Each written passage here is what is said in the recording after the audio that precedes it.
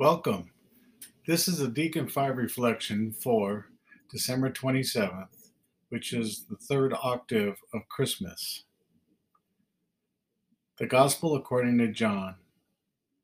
On the first day of the week, Mary Magdalene ran and went to Simon Peter and to the other apostle whom Jesus loved, and told them, "They have taken the Lord from the tomb, and we do not know where they put him." So Peter and the other disciple went out and came to the tomb. They both ran, but the other disciple ran faster than Peter and arrived at the tomb first. He bent down and saw the burial clothes there, but did not go in. When Simon Peter arrived after him, he went into the tomb and saw the burial clothes there, and the cloth that had covered his head, not with the burial clothes, but rolled up in a separate place. Then the other disciple also went in, the one who had arrived at the tomb first, and he saw and believed. The Gospel of the Lord. Today's reflection talks about running, which is an integral part of this Gospel. Mary Magdalene runs, Peter runs, and John outruns Peter. Love for the Lord creates a sense of urgency. What they saw at the tomb could have been seen without running at all, but promptness is a sign of love for the Lord. If you wish to experience Christ and the power of his resurrection, I need to have a sense of urgency in my relationship with the Lord. I must strive to meet him and give myself to him in my here and now. I can't wait for the ideal moment. If I do give myself to Christ now under the present conditions, there is no reason to think I will ever.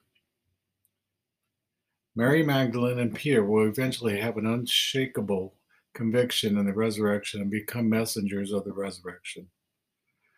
But they first need to see the shock of the empty tomb and pick up the wrappings. They also need to see and touch the risen Christ. All this would cause wonderment, reflection, and eventually growing into the realization that would induce faith. God works in the same way in my life. First, there are the lived experiences of my life, people I meet, circumstances I face, events that occur. Then my wonderment and reflection on what it all means. Then the slow emergence of faith.